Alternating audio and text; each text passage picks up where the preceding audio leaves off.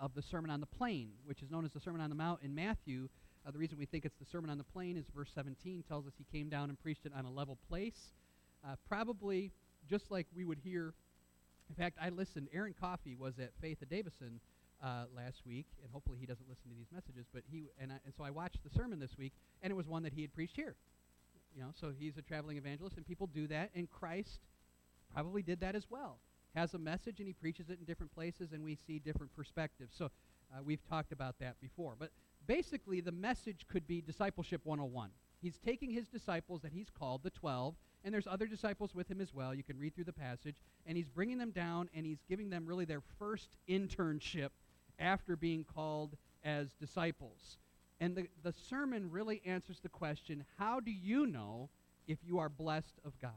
How do you know if the favor of God rests upon you? A way we might say it is, how do you know if you're really a follower of Jesus Christ? In other words, the Sermon on the Mount is not just an ethical way to live. It's not just like high ideals. Today we're going to come to the teaching of Christ that the world probably most embraces, the golden rule. And many people will tell you that following the golden rule is kind of the highest ethical teaching, and that's the way we're going to get into heaven. Well, I followed the golden rule. I was good to my neighbor. And they get it backwards. Here's how they get it backwards, okay? Unbelievers, many will say, if I follow the golden rule, it means that Christ will accept me. You got to reverse that. If Christ has accepted you, you will follow the golden rule. See the difference? No one here, I hope, no one here is banking on their hope of heaven because you treat others better than the way you would like to be treated, the golden rule. But you're banking on heaven because of what Christ has done, that he has provided the sacrifice for you, and because he has done that, you live out what he says. There's a completely different way of looking at it. The Beatitudes began this message, Jesus' message, verses 20 to 28, where people who are poor, spiritually poor, come to God demonstrating they have nothing, and then they hunger and they weep and they're persecuted. And so now Jesus is going to go and say, well, what does a follower of Jesus do in that situation? Okay? We've already gone through the fact that when you come to Christ, you come to him with nothing. And one thing that I'll point out again, because it was very meaningful to me, is that when you look at the Beatitudes, look in your Bibles at verse 20, 21, and 22, the first three that Luke records. Blessed are you poor. There's no word now. But then in verse 21, blessed are you who hunger now. Blessed are you who weep now. The idea is that the weeping and the hungering will change, but the poor never changes. Okay? When we realize our spiritual state of bankruptcy and we come to Christ having nothing, it doesn't change. But the hungering for God that we have will one day change because one day we'll be in his presence fully satisfied. The weeping for our sin will one day change because one day we'll be in his presence totally free from sin. But only the spiritually poor have those experiences. Only the spiritually poor are persecuted. Notice verse 21. Hated, excluded, reviled. Did you hear about what happened to D. James Kennedy's ministry this week? They are now classified as a hate group, right? And I mentioned, verse 28 says, woe to you when men speak well of you, but blessed are you when you're hated and persecuted for my sake. And I talked about the ultimate men speaking well of you is the late night talk show when someone gets on there and voices, well, I believe there's diversity and everything, and families come in all shapes and sizes, and we can believe anything we want. Oh, hooray, hooray for that. And they're praised, and then the person who comes on who dares to say, have you ever watched Larry King Live when they have, in the years gone by, when they have a MacArthur or a guy who's right on say, well, Christ is the only way. They get the calls, who is this guy to say this? Right? Rejoice when that happens to you, because that's the way they speak of, verse 23, true prophets. False prophets are embraced by the world, right? They have the great followings. They're appreciated by the culture. Those who stick to Christ and say he is the only way are rejected. We learned about that in church history this morning. That happened way back in the first century. Anyway, what is it that marks these followers when they are hated, when we are exiled, when we are assailed, when we are excluded? All that is mentioned in verse 22. What marks followers of Jesus Christ is we turn around and we love those individuals. Okay? Let's read this section. Verse 27 is where it kicks off. We read it in Matthew. Let's read a little bit in Luke. I say to you who hear, love your enemies, these people who treat you this way. Do good to those who hate you. Bless those who curse you. Pray for those who, the word might be abuse you. It says spitefully use you in the version I'm reading, but it might say abuse you in your reading. Somebody strikes you on the cheek, offer the other also. From him who takes away your cloak, do not withhold your tunic either. Give to everyone who asks you. From him who takes away your goods, do not ask them back. And just as you want men to do to you, men to do to you, you also do to them likewise. There's the golden rule, verse 31.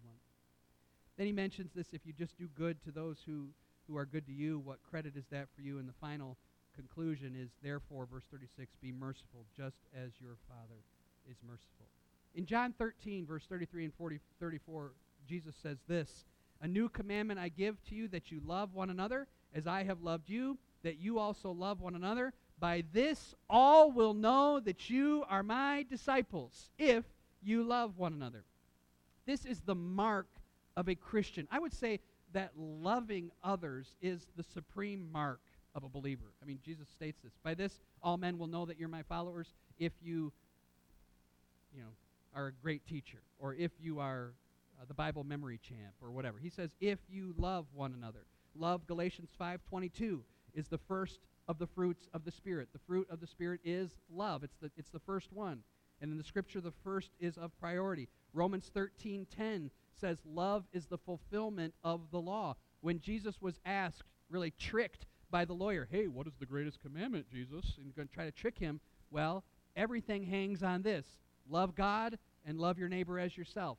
All of the other commandments, the 318 commandments, can fit in those two categories, loving God and loving one another. And the love is what marks us as followers of Christ. Both in the Matthew passage and in this I don't know if it's in this passage where it says, well, it doesn't in this passage, but in the Matthew passage it says, you have heard it said, love your neighbor, hate your enemy. You know, in Leviticus 19, verse 18, they are commanded to love their neighbors. But that simply meant whoever agreed with you. Those who had the same interests, your friends. Jesus takes it further, saying, I say to you, love your enemies. You know, it's hard for us to even be loving to those who love us. Our selfish hearts are constantly exposed. Yet Jesus says it's not just enough to love people who you get along with on a regular basis, but you are supposed to love your enemies. He just, as I mentioned, stated the response that believers will get. They will be hated, excluded, and reviled. And for many of us, the response is revenge and retaliation. I'm going to get them back. Or we even say things like, God will get them back. God will take care of them. Jesus says to love those. That's not a very loving response, is it? When we think about loving our enemies, I think I'm going to say this later, but it's coming to mind now, so I'll just say it now. I mean, we have public enemies. We have the culture as our enemy. I mean, in the sense of they're promoting things that are against what we believe and hold to. Politicians can be enemies of a Christian. Government can be enemies of a Christian. We have those public enemies. And then we have personal enemies, like people that we're just not getting along with, coworkers, friends, even maybe family members. And the easy thing to do is just to get this sense of revenge or retaliation. And we may not do it ourselves, but we may have that desire. Vengeance is mine, saith the Lord. He will pay them back. I've even heard Christians say things about sinners like, well, then when they get to hell, they'll really find out what's right. I mean, what a horrible spirit for a believer in Christ. Jesus says to love our enemies and do so much more. This passage is going to explode with real conviction on our hearts, I think. Here's how I want to hang our thoughts on these three words. Listen, love, learn. Listen, love, and learn. That'll be our outline for today, and we'll go quickly through the first and focus mostly on the second. The reason I start with listen is because it's been difficult for me to get by the first sentence in this section. It says, but I say to those who hear, I say to you who hear, love your enemies. Isn't everybody hearing? I just was struck by that. I mean, is Jesus talking about the non-deaf? Right? I say to you who hear. It just struck me. So all the people that can hear me, listen. Is that what he's really saying? Skip ahead to verse 47. I think this connects Jesus' thought here. Verse 47 says, whoever comes to me and hears my sayings and does them, and we know that he is like a person who builds a house and digs deep and is a foundation. Look at verse 49. But he who heard and did nothing, he's like the man who builds his house on the sand. We'll come to that passage. You know that story. The wise man built his house upon the rock. Here's the two people in the categories. There are people who hear and do, and there's people who hear and do nothing. And so Jesus says, I say to you who hear, implying that we are living in an age where it is probably easier to hear truth than ever before, because of its availability and because of its permissibility.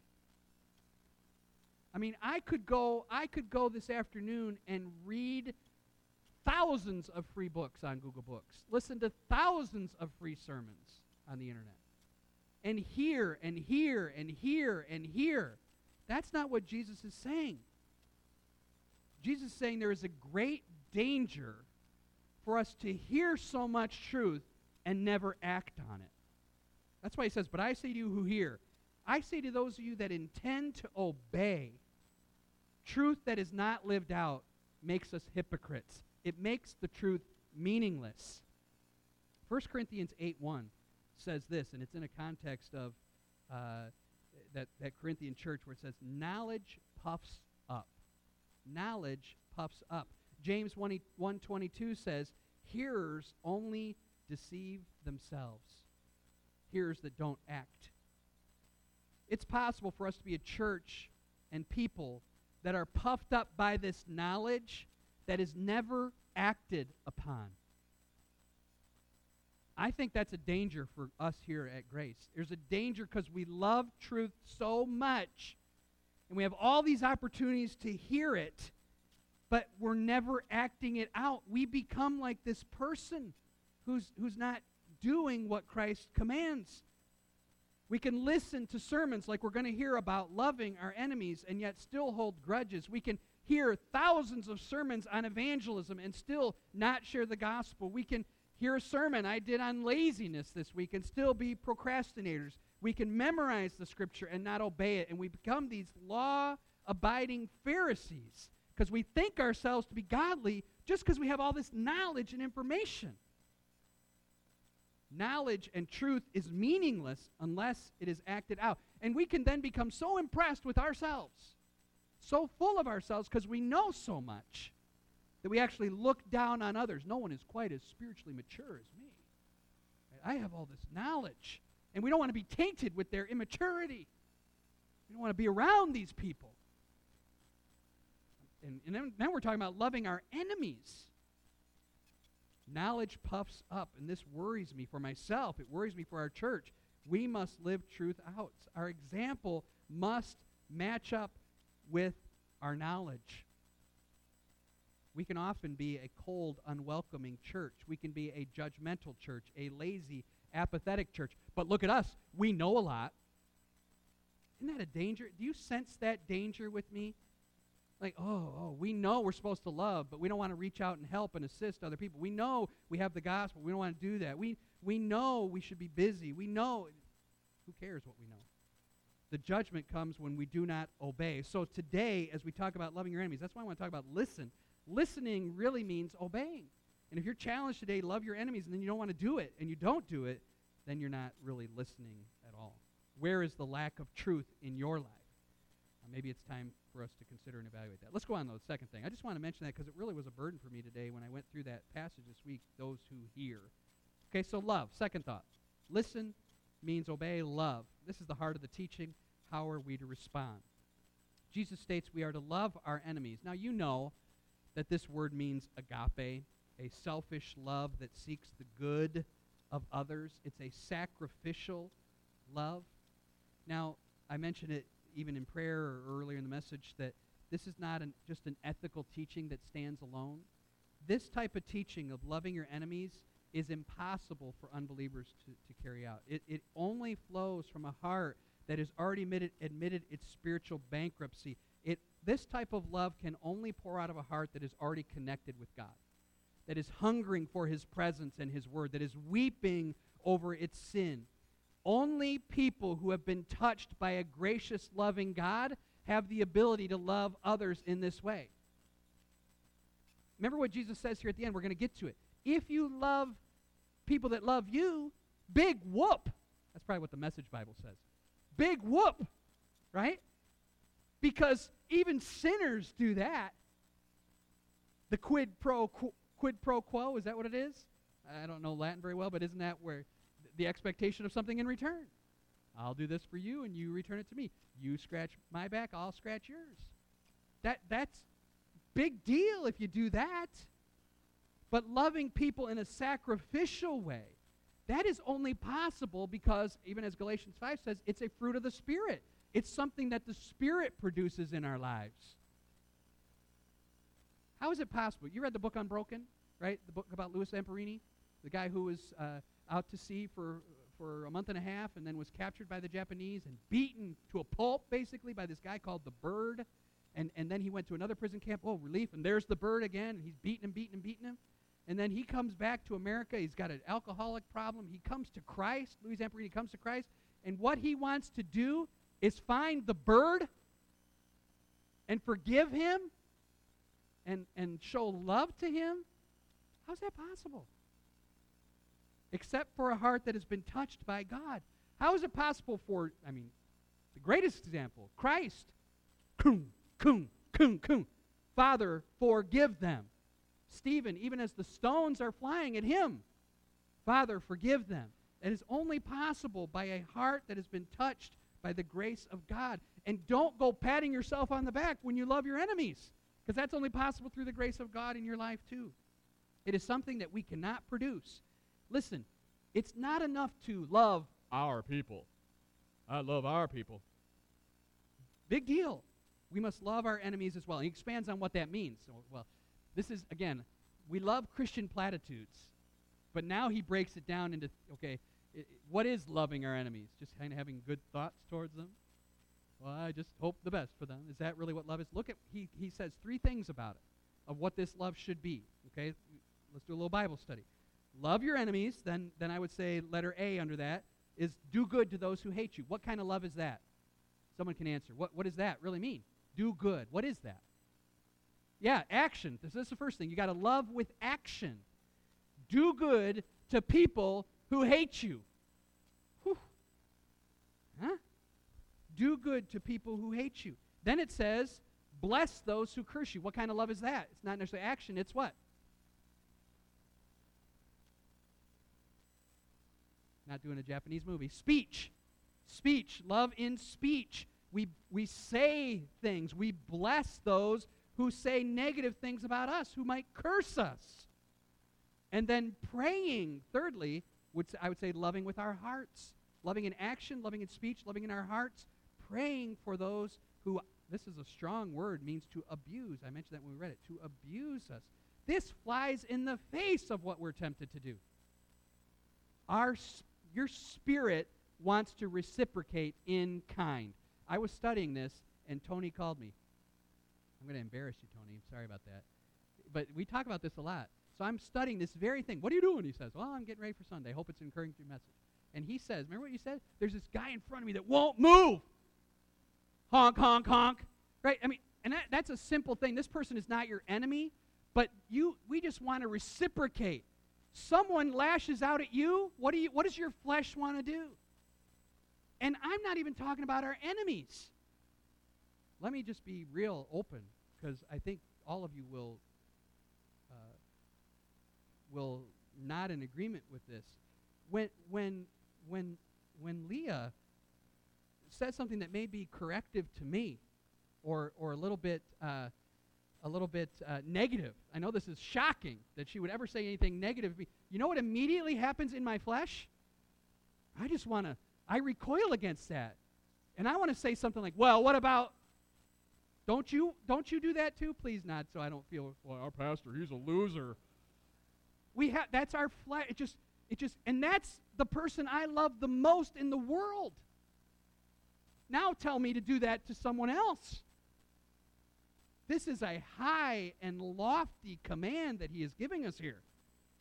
And I'm not just supposed to walk away saying, God bless you. I'm supposed to be doing good. I'm supposed to be acting upon them, blessing them with my words, encouraging when I am maligned, praying when I am abused, instead of seeking for ways to retaliate. Love is not something we think or feel. It is acted on. We do good. We bless. We pray. People who have hurt or hated or harmed us. I think the passage is instructive, too, because I like, and this is just a quick aside, even when it talks about striking us on the cheek, and we'll talk about that in just a second, it's almost like, well, am I supposed to stay in like an abusive relationship, or am I supposed to expose myself to physical violence? Of course not. Isn't it interesting that he says when people abuse you, you pray? It's like you're stepping away from that situation. I think that's just an aside for me. When he said, strikes you on the cheek, I'm just supposed to stay here and just take what really is Jesus is going after is the heart. Is when I am hurt, what is my response? Do I want to retaliate, or do I want to demonstrate love? That is the point. And again, we all, I just gave you an illustration. We all recognize how difficult it is to do with the people that we love the most in the world. Now we're supposed to do it with people who slam the door in our face on visitation, or joke and make fun of us at work because we go to church, or neighbors who give us a hard time about different things. We're supposed to love and pray and do good for them.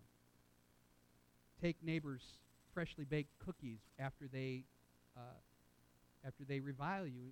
That's the idea here. Not that that's the only thing, but that's the example that came to mind, maybe because I like cookies. He gives us some personal illustrations here. Okay, what if this happens in your life? I have two. Someone hits you on the face, or someone steals your coat. Can I summarize these? How I think what he means here? What I mean, love should endure, and what love should do. Let's talk about these. So it's verse 29. If someone strikes you on the cheek, now people think differently about this. This word really means to take a sock in the jaw. But other people thought it meant it's more of an insult, like to be kind of slapped on the face like that. In either case, maybe a friend has hurt you, or a neighbor has insulted you. The Lord is not saying to endure physical abuse, but we should be willing to endure humiliation and insult, and especially if it's because of the cause of Christ. So the way I summarize this is that love suffers. Love suffers under this idea of striking the cheek. I suffer. I suffer humiliation. I suffer insult. I may even suffer personal harm or personal hurt, but I'm willing to suffer. Remember when Peter and John were beaten, Acts chapter 4, is it 4 or 3, where they come out and they say they were beaten and told not to preach in the name of Jesus anymore, and they say, we counted ourselves worthy to suffer for the name of Jesus. Okay? And then the second one, someone steals your coat, or takes your cloak. That would be like this outer, this would be a cloak, and this would be like a tunic. Would wear these things. This is why when Peter jumps off the ship, he takes off his outer garment, and he says he was naked. Well, he wasn't completely naked. He had taken off his outer coat and had this under tunic on. And so Jesus is saying, well, what if someone wants this or steals this? Say, hey, would you like this too? The idea here, I would say, love sacrifices. Love suffers, and then love sacrifices. If we are mistreated, continue to give. If someone takes something from us, continue to give. That's really what verse 30 is continuing on when he says, give to everyone who asks you. Be a giving, suffering, sacrificing person. And often we simply do this because we are expecting something in return, or we think it will give us an advantage down the line. The principle is expressed in verse 31 as the golden rule. Not simply a nice way to live, but the mark of true followers of Christ. Now, Jesus, this isn't original with Christ, this golden rule. Maybe you've heard this before. I have a book on Luke that had 2 pages of other historical places where this phrase was said in a different way. Probably 20 different instances where people said the golden rule in a different way. There was one major difference, so maybe you've heard what this is. The difference is, in all of those 20 or so different ways, it's always mentioned in the negative. It's never mentioned, look at what Jesus says, as you want men to do, you do to them. But the way it was always worded in history was, don't do to other people what you wouldn't want done to you, right? If you don't want someone to steal your things, then don't go around stealing other people's things. Jesus turns it around. Here's the three ways that came to me as far as how Jesus demands the golden rule be exercised, okay? And we even say it negatively to our kids. You know, if someone is mean in our home or in your home, you might even say, well, how would you like it if they did that to you, right? We still express it that way. But here's how Jesus expressed it, these three ways. First, he expressed it as positive. Positive. The golden rule for Christ is not just withholding bad actions, it's doing good ones. See, the difference with Hillel and Confucius or whoever else were listed in those pages and pages of negative things is that those are just keep yourself from doing negative things. Like restrain yourself from doing bad things to people, where Jesus is saying, go ahead and do good things for people, even enemies. You see the difference? I hope so. It's positive. And second, it's proactive. It's proactive. It's something that we need to exercise before something happens, right? We don't respond to what people do. We say, well, you know, I would really like if people were friendly and welcoming to me, so I will be friendly and welcoming to others. I would really like to receive a call when I am discouraged and down, so I will call others. We don't wait for something to happen to us and then respond. We proactively exercise love to others, and especially to the passage telling us our enemies.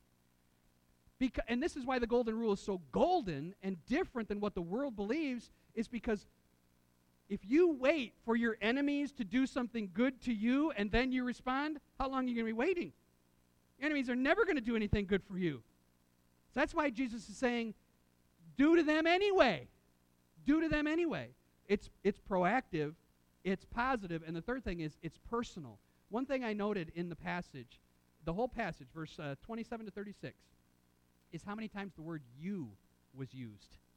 I think it's something like 19. Starts love your, or you or your. Love your enemies. Do good to those who hate you. Bless those who curse you. Pray for those who spitefully use you. Strikes you on the cheek. You know, over and over and over. This is a personal thing. This is not something that is to mark all Christianity, right? How do you expect anything to mark all Christianity if it doesn't first mark you? Does that make sense? I mean, well, I really wish our church was a loving church. I really wish our church would reach out to the community. I really wish our church would be known as a friendly, loving church. I hate everybody. Right? It's a personal thing. You must be responsible. I must be responsible for me. You must be responsible for you. And again, it's a very proactive thing. You should be looking for opportunities to exercise specific, non-selfish, sacrificial, over-the-top love for people who hate you. Think right now. No one's going to ask you, who's your arch enemy? I mean, we don't really have. I mean, when you think about our world, who really is it that hates us, excludes us? Who is it? Maybe it is a specific person. Maybe it's a nasty neighbor. Maybe it's a coworker that just teases or mocks you all the time. Maybe it's a family member who isn't a believer and mocks you. Or maybe it is just a general, maybe it is just a movement in our society that you're just angry at. You hate that about society or whatever. In what ways can you this week obey this scripture? See, it's not just, I don't want us to just leave with a theory, because then we fall back into what I admonished us about the beginning, that we become this puffed up church. We become like this cartoon character with a big brain full of spiritual knowledge, and we're not doing anything. So that's why I say, who is the person? Think of that person right now in your mind, and then what will you do this week for that person? And next week we'll all stand up and everybody will say what they did for who. Wouldn't that be something if we did that? Hey, what'd you do for Joe or Tim, or what'd you do? Because if you're not doing it, then you are doing what the passage says in 47 and 49. You're hearing it. Oh yeah, love those people, But if you're not doing it, you're a hypocrite. I'm a hypocrite. I hope you thought of a person. Maybe you're so well liked that nobody hates you. There's no friction in your life. Then there's a concern too, because the passage tells us that we will be hated, we will be excluded, we will be reviled. So maybe it isn't a personal individual. Maybe it is a group or a theory, and you have to look maybe a little harder for people to really bless and encourage. Isn't it people make, this is just an aside, I wasn't going to say this, but people, and that I get into danger when I do that, but people in the culture often view Christians as people that they just don't want to be around because they are such judgmental, hate-filled people. And that's an excuse. We understand that. That's an excuse. But sometimes we give them that excuse, don't we? We give them that excuse. There should never be, yes, we obviously we hate sin, we're intolerant of that, but we should never project this attitude of a pious or holier than thou or arrogant or unloving characterization of our church or us as individuals. Never. Let's not give people that excuse. I love the fact that as we went up and down the streets on visitation, we had great contacts with people. That's showing love to our enemies, inviting them to hear. So as I mentioned, something can only be true about a community of people if it's true about us as individuals. So what will you do? I wish you'd write it down right now. I wish you'd write down a piece of paper. This is the person, and this is what I must do. Or at least this afternoon, think about it so that you actually do something about this. Third is learn. Listen, love, and learn. We're on the third thing, and let's finish this up, okay? There's a section here in verse 32 to 34 where Jesus compares followers of Christ, true followers of Christ, to, quote, sinners or unbelievers. He's making the point here, and he gives three illustrations. Verse 32, he says, what if you love only those who love you? Verse 33, he says, what if you do good only to those who do good to you? And then verse 34, what if you lend only because you know you're going to get something back? What Jesus is saying here is that the type of love that he is demanding is superior to the love that sinners show. Why is this type of love superior to the love that sinners show? When Jesus says, if you just give because you know that person's going to give back, well, everybody does that. That's what the whole world does. The whole world loves people who love them. This love is superior because it is a supernatural love. It is love that is learned. Where did we learn this love? Christ. The Father, too. But Christ. These reciprocal actions listed in verse 32, 33, and 34, these reciprocating loves, those are natural loves. Natural people do this. But spiritual people love in the way that Christ is commanding because they are followers of Christ and have the Spirit indwelling in them, and they have learned this from God. Let's read these last few verses. We've kind of summarized them. I want to read them. Verse 35. But, there's the transition. He's transitioning from the natural loves that sinners show to the love that he's demanding. Love your enemies, do good and lend, hoping for nothing to return. In return, he's summarizing what he's already said. And this is what will happen. Your reward will be great. God sees. I love the passage that says, God will not forget your labor of love. God will not forget that. When you wrote something down, maybe you jotted a little on a piece of paper what you're going to do to that neighbor or whoever's your enemy. So I'm going to do this because I'm commanded to do this, and I want to develop this heart of love for people. God sees that, and God's going to reward that. But greater than that, it says, you will be sons of the Most High. You will be sons of the Most High. That doesn't mean that by doing this you become a Christian. Don't misunderstand.